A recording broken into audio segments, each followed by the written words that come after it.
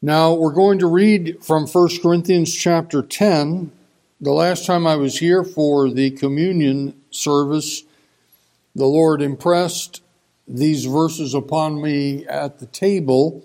I think I made reference to them there. And when I thought about preparing to preach today on this occasion, these verses came into my mind again. We're going to begin our reading at verse 14. And we're going to take the time to read through the remainder of the chapter, and then we will focus our attention on verses 16 and 17. So let us hear God's word beginning at verse 14 of 1 Corinthians chapter 10. Wherefore, my dearly beloved, flee from idolatry. I speak as to wise men. Judge ye what I say. The cup of blessing which we bless, is it not the communion of the blood of Christ? The bread which we break, is it not the communion of the body of Christ? For we, being many, are one bread and one body, for we are all partakers of that one bread. Behold Israel after the flesh. Are not they which eat of the sacrifices partakers of the altar? What say I then? That the idol is anything? Or that which is offered in sacrifice to idols is anything? But I say that the things which the Gentiles sacrifice, they sacrifice to devils, and not to God.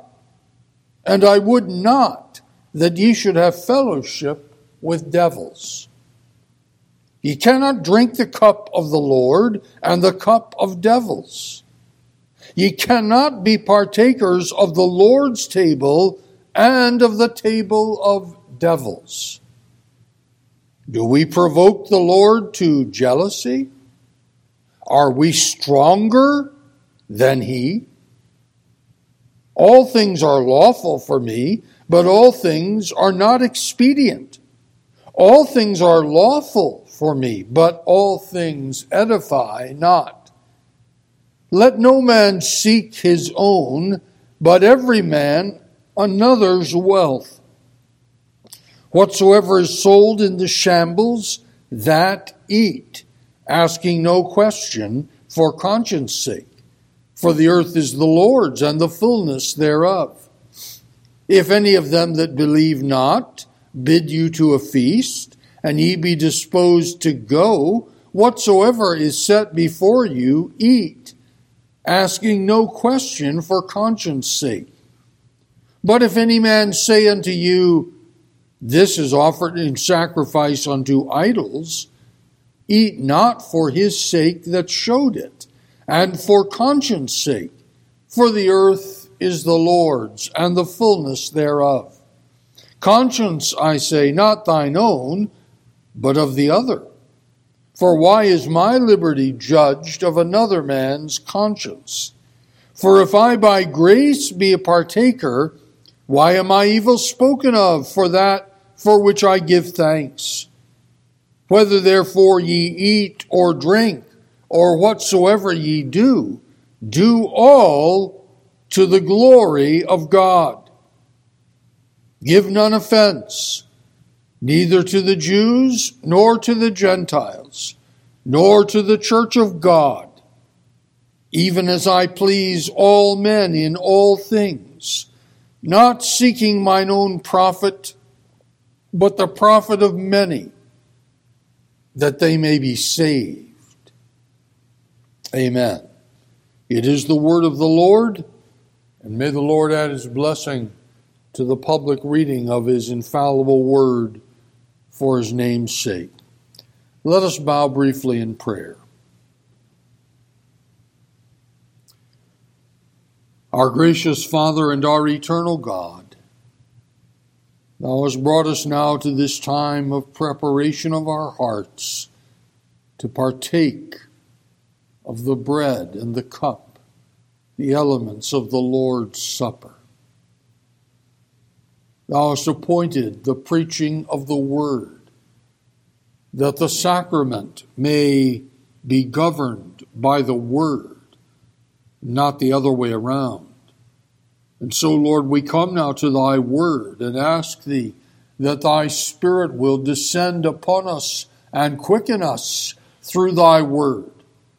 We pray for grace that as this word goes forth, it may search our hearts and enable us to a worthy reception of the elements of the Lord's Supper.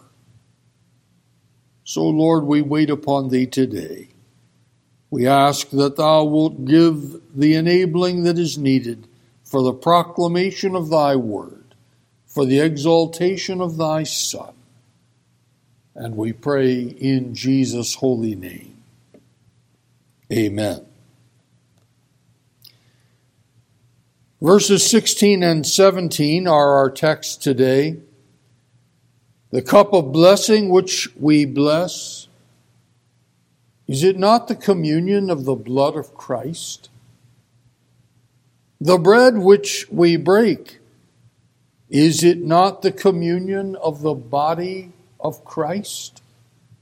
For we, being many, are one bread and one body, for we are all partakers of that one bread. The deepest truths of the Christian faith come before us in a basic fashion. The remembrance of our Savior's death, which the Scriptures call the Lord's Supper, is such an occasion. By symbols, and they are simple symbols, we contemplate the mighty sacrifice of Christ and the benefits of that sacrifice to those for whom he made it. I've been listening to an audiobook recently because it came to my attention that this last week marked the 100th anniversary of the book's publication. It is J. Gresham Machen's famous work, Christianity and Liberalism. It was written, came out 100 years ago, this last week. And there are many aspects of it so far that I have heard that are prophetic, really. Speaking not only of his own time, but speaking of our time 100 years later. And when we think of his main thesis, that there is a tremendous distinction between Christianity and the departure from it, then we find that distinction under very basic symbols set before us at the Lord's Supper. In the Lord's Supper, we have two simple elements, the bread and the cup. We find reference to both of them in our text. And the Lord's Supper involves very simple actions. The eating of the broken bread, the drinking of the cup. Our text today focuses on the first of the elements, that is the bread which we break, and the first two of the acts, that is taking the bread and eating the bread. And under the symbols and their use, this text teaches us again about Christ's person, the God-man, Emmanuel. about his person, about his work in his agonizing death, about his resurrection, about his work to unite his people for whom he suffered to him in his body. The danger is that we observe the Lord's Supper so regularly, and we may even say so routinely, that we lose the appreciation of its message. And even worse, we lose the appreciation of its master. So this morning, by the grace of God and the power of His Spirit, we must awake to that danger. We need the instruction again that comes from the Scriptures regarding the element of the bread. We need to learn again what it means to take the bread and to eat the bread. So the subject of our text this morning is the communion of Christ's body. It's a simple statement, but the meaning is profound. And we are to remember today that partaking of the Lord's Supper is not a light action. There should be solemnity. There should be reverence. There should be gratitude. There is a link, the Scriptures tell us, between the divinely appointed symbols that Christ Himself appointed, the bread and the cup, and what they represent, His broken body and the blood of the New Testament. And such is the link between those things, that those, as we will read in the following chapter, in the words of institution, those who consume the elements in an unworthy manner that is not by faith are guilty not of the elements, but of what they represent, the body and blood of Christ. So there is a spiritual sense, not a physical one, in which those who eat the bread by faith feast on the body that was broken for them. And by that eating, they enter more vividly into the significance of the death of our blessed Savior, into the reality of the horror and the pain that our Savior endured, and the significance of the accomplishments of that suffering. There is real fellowship. There is real communion, to use the word from our text, in the Lord's Supper. The fellowship, and that emphasizes that which we hold in common, the fellowship in Christ's sufferings leads to partaking of the fruits of His resurrection and to the uniting unto Him and unto all those whom He has redeemed. And what is the requirement for this fellowship? You must believe on Christ as your Savior. Those who come without that faith and who dare to partake of the elements of the Lord's Supper, they risk the judgment of which the Scriptures speak. So the requirement is that you believe on Christ and that you trust in Him and in His sufferings as the payment of your penalty, to which nothing can be added. Unless you are converted to believe on Christ, you have no fellowship with Christ. And you have no fellowship with those who are His people. Only for those who are saved is there what our text describes as the communion of Christ's body. So I want just to speak briefly about 4 themes of which the bread speaks to us at the Lord's table. First of all, the unity of the body. The message of verse 17 is that there is one bread. You notice that? We being many are one bread and one body. And that bread proclaims that there is only one true Christ. There are many false Christs, but they have nothing to offer those who follow them except destruction, deception.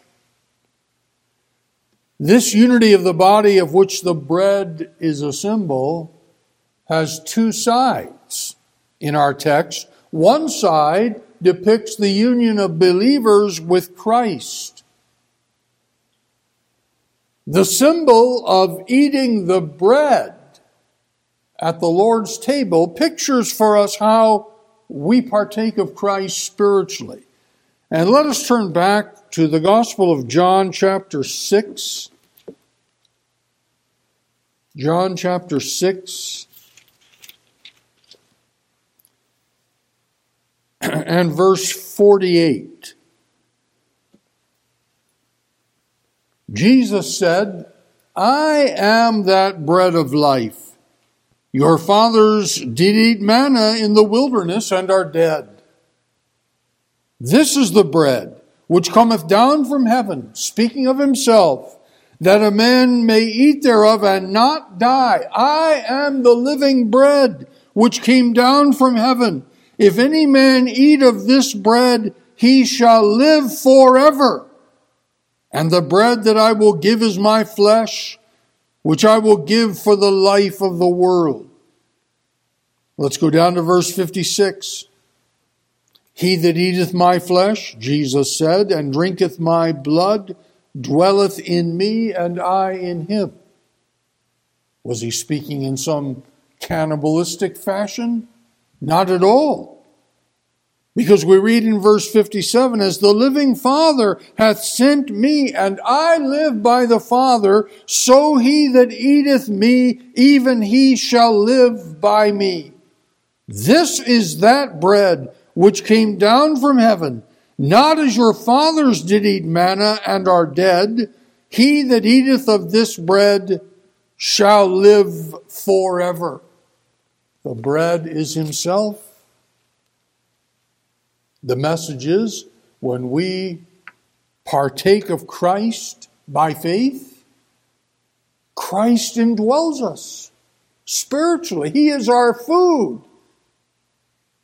But while he indwells us spiritually, it doesn't mean that it's just a phantom. It doesn't mean it's just something that we imagine. He really indwells us so that we enter a true fellowship with him. We're part of him. And it is by that fellowship with him that we draw the nourishment and the strength that we need for spiritual life. In Machen's book, he takes note of the fact that so many of the modernists of his time, and things have not improved at all since then, so many of the modernists of his time thought about or talked about how we need to get back to the simplicity of Christ. We need to jettison all the doctrine, all that Paul taught and all the rest of that. Just get back to what Jesus himself said as a wonderful teacher. They said that Christianity was to be a life, not a doctrine, not something to believe, but a life. But here we find that it is by union with Christ that we draw nourishment for our souls. That our life, and Machen did not deny that Christianity is a life, our life has a direct link to the truth of the gospel. We have to grasp the nature of the union between us and Christ, and that is what we come to the Lord's table again to remember. Those who believe on Christ are part of Christ. They are part of His body. And the eating of the bread, when we take it and eat it, that symbolizes that relationship we have with Christ.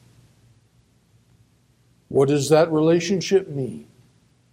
It means that we must be devoted to Christ. We cannot be part of Christ and at the same time take the part of His opponents. We cannot say that we belong to Christ and yet declare sympathy for those who despise Him. We cannot be part of Christ and hinder His purpose and His program.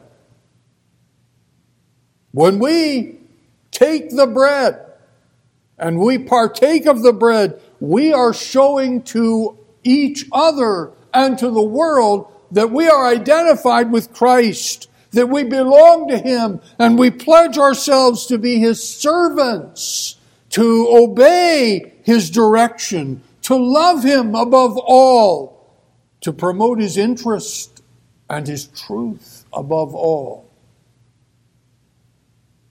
But the act of eating the bread also reminds us that not only are we in union with Him, but by virtue of that relationship, we are in union with other believers. That those who partake of the bread by faith have communion with Christ and with one another. So we eat together at the Lord's Supper to emphasize that communion we have with each other. So when we eat the bread, we profess that we are part of that communion, that we are not little islands all drifting along, but that God has called us together in this particular congregation to express that communion. When we eat, we profess we not only belong to Christ, but we belong to His people. Eating the bread of the Lord's Supper represents our unity with Christ, and it teaches us to foster our unity with each other. In 1 Corinthians 12, we're not going to take the time to read this passage today, but in 1 Corinthians 12, the Bible presents the unity of Christ's body as being one body with many members. The illustration of the eye, the ear, the feet, and so on. And Paul's argument is that because the eye is not the ear, shall it say to the ear, you don't have any part with me? The recognition is that this body has many members and many gifts and many offices. But the great danger is that we misunderstand the concept of this unity. And so the Scripture gives us a warning about it. In the Epistle to the Ephesians, chapter 4, Ephesians chapter 4 and verse 12. The purpose of the gifts that Christ has given to His body for the perfecting of the saints, that is, for their maturing, for their growing up, for the work of the ministry, for the edifying of the body of Christ, till we all come in the unity of the faith and of the knowledge of the Son of God, unto a perfect man, unto the measure of the stature of the fullness of Christ.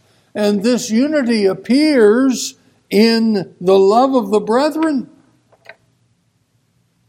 And I want to make that application just on the level of this local congregation. The unity appears in the love of the brethren, that is, in the concern for them, in the giving of self to help them as they need that help. Love for Christ and for his body appears through faithfulness to Christ and his word. It appears through faithfulness to each other, to that humility that prefers others. So in other words, in the church, and here is a message that comes to us at the Lord's table, in the church, there's no room for insistence on rights. We have a right. The only rights with which we are concerned are those of our King, Jesus Christ.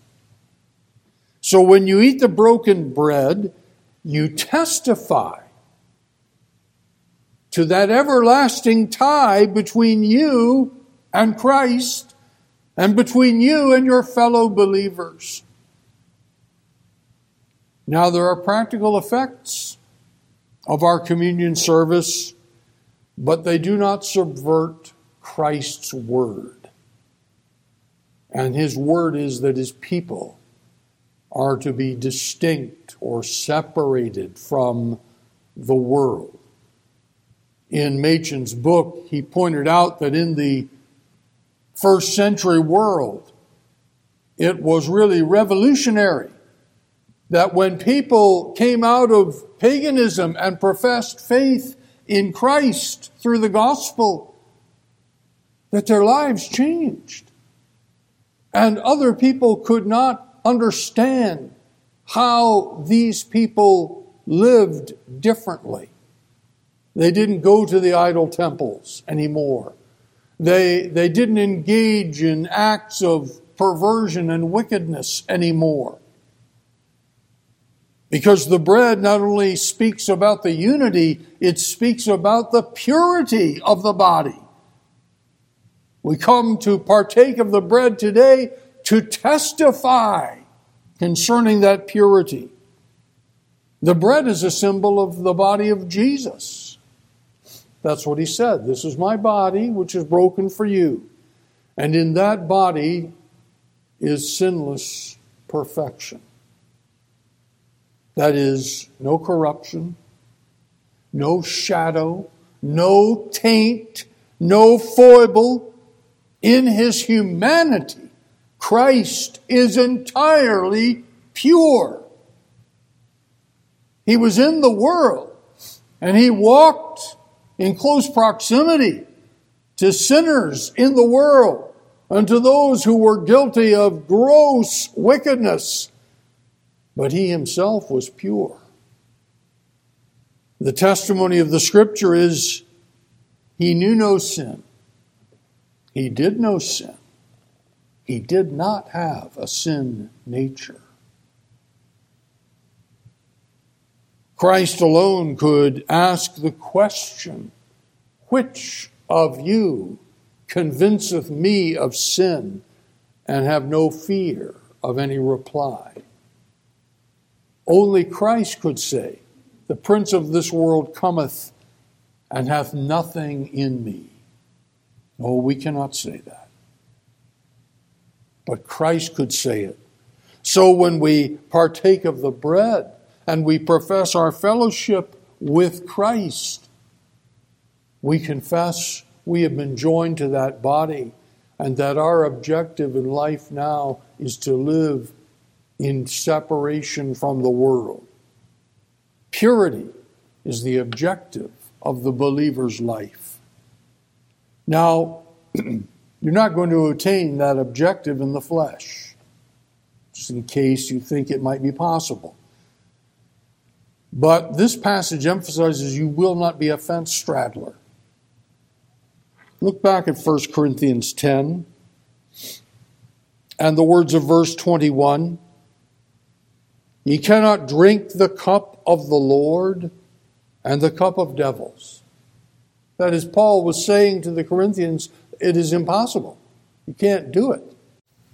Ye cannot be partakers of the Lord's table and of the table of devils. You can't go from the Lord's table to the table of the idol temple, where sacrifices are offered in worship to devils. So that those Paul was saying to the Corinthians who pretend to partake of the Lord's table while they are living in sin are really partaking of the devil's table.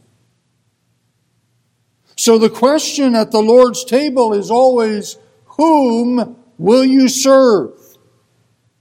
Turn to the second epistle to the Corinthians, chapter 6.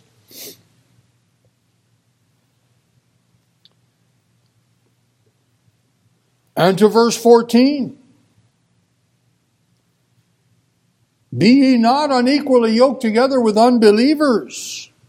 For what fellowship hath righteousness with unrighteousness? And what communion hath light with darkness? And what concord hath Christ with Belial? Or what part hath he that believeth with an infidel? And what agreement hath the temple of God with idols? For ye are the temple of the living God, as God hath said, I will dwell in them and walk in them, and I will be their God, and they shall be my people. Wherefore come out from among them, and be ye separate, saith the Lord, and touch not the unclean thing, and I will receive you. So the Lord's Supper proclaims purity in this sense as well. It proclaims the doctrine of separation. When you eat of the Lord's table, your testimony is, I am in contact with Christ. That contact is to be to your salvation. But there were those in Corinth who participated at the Lord's Supper, and their contact was to their condemnation. Christ's body is pure.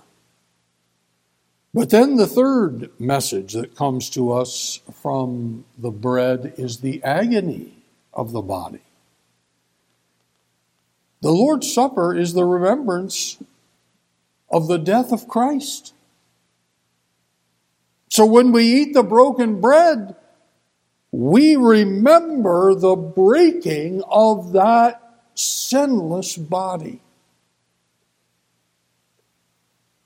I don't have time to go through all of the aspects of Christ's agony, but let me just list some of them for you. The agony in the garden, when he sweat, as it were, great drops of blood falling down to the ground. The agony of the trial, when ungodly hands struck him on the face, pulled out his beard by its roots. What about the agony of Peter's denial, where we read the Lord turned and looked upon him? What about the agony of the judgment hall before Pontius Pilate, where Pilate said several times, I find no fault in this man? But the multitude was insistent, led by the religious leaders, that he should be crucified. And the agony of the crucifixion, the shame, the degradation of that form of death that the Romans perfected for the intimidation of the people under their charge. But the worst of the agony was what he suffered for us at the hands of the Father. There was Jesus on the cross, the Holy One of God, the harmless friend of sinners, the one who is undefiled in his humanity. And yet there, in those hours of darkness, the Father plunged the smoking knife of his vengeance against our sin into Jesus Christ. The angels could not fathom it. They were ready to rescue him, but Jesus went all the way to the end. He drank the cup to its bottom. Why? Because he loves his sheep. He loved them then. He loves them now. And when you eat the bread, you enter into the communion of that broken body. You partake in a spiritual sense of his sufferings and his sacrifice. You remember that your salvation, while free, was not without high cost. And then there's one other aspect of the bread that we ponder today, and that is the victory of the body. Jesus died. Yes, he died. He was the only one in all of history who died by a conscious act of his will. He dismissed his spirit into his Father's control. And then came Joseph of Arimathea and Nicodemus, his fellow believer, and they took down the body of Jesus from the cross. They carried that body to Joseph's new tomb, in which no burial had ever taken place. They wrapped that body in linens. They anointed it with spices. They placed it in the tomb. But on the third day, that body that was battered and scourged and crowned with thorns and crucified, that same body, that same Jesus came out of the tomb in the power of an endless life. It is victory. The body is victorious. Death could not hold it. Corruption could not touch it. Hell could not prevail against it. Christ arose from the grave to proclaim the conquest of the devil. And when you eat the bread, as we come to do today, you proclaim for yourself and for all others to see that you are a participant in that victory. Let's turn a few pages over to chapter 15 of 1 Corinthians. Chapter 15, verse 20. But now is Christ risen from the dead, and become the first fruits of them that slept. For since by man came death, by man came also the resurrection of the dead. For as in Adam all die, even so in Christ shall all be made alive. But every man in his own order, Christ the first fruits, afterward they that are Christ's at his coming. Just a few weeks ago now, our brother Reverend Stephen Hamilton and his family laid our sister June Hamilton's body to rest. But they did not lay that body to rest in despair.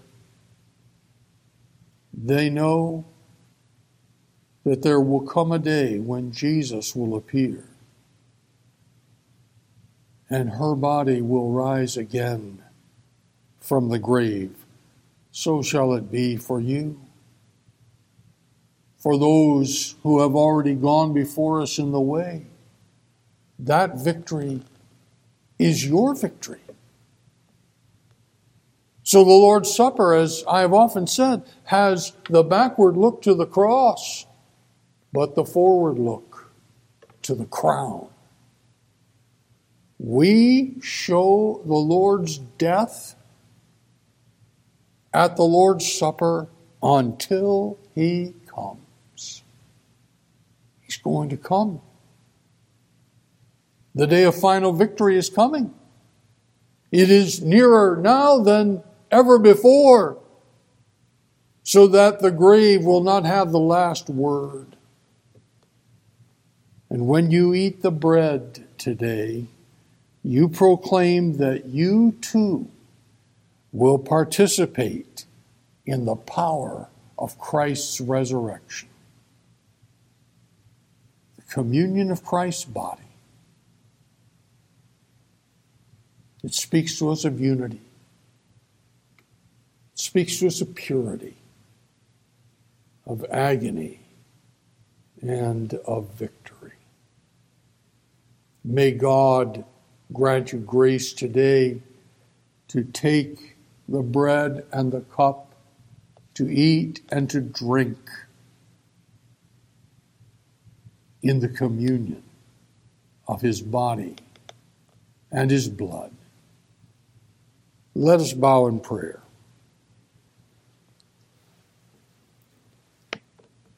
Gracious Father, how we praise thee for thy holy word, and as many times as we have contemplated thy truth, we thank thee for bringing us to it again.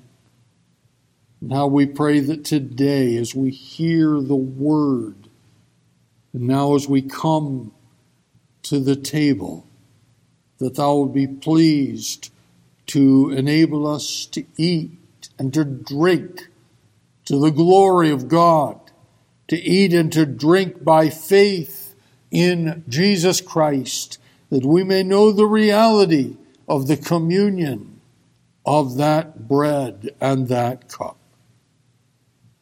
O Lord, prepare our hearts, we pray. Cleanse us from sin by the precious blood of the Lamb, and enable us today to remember our Lord Jesus Christ.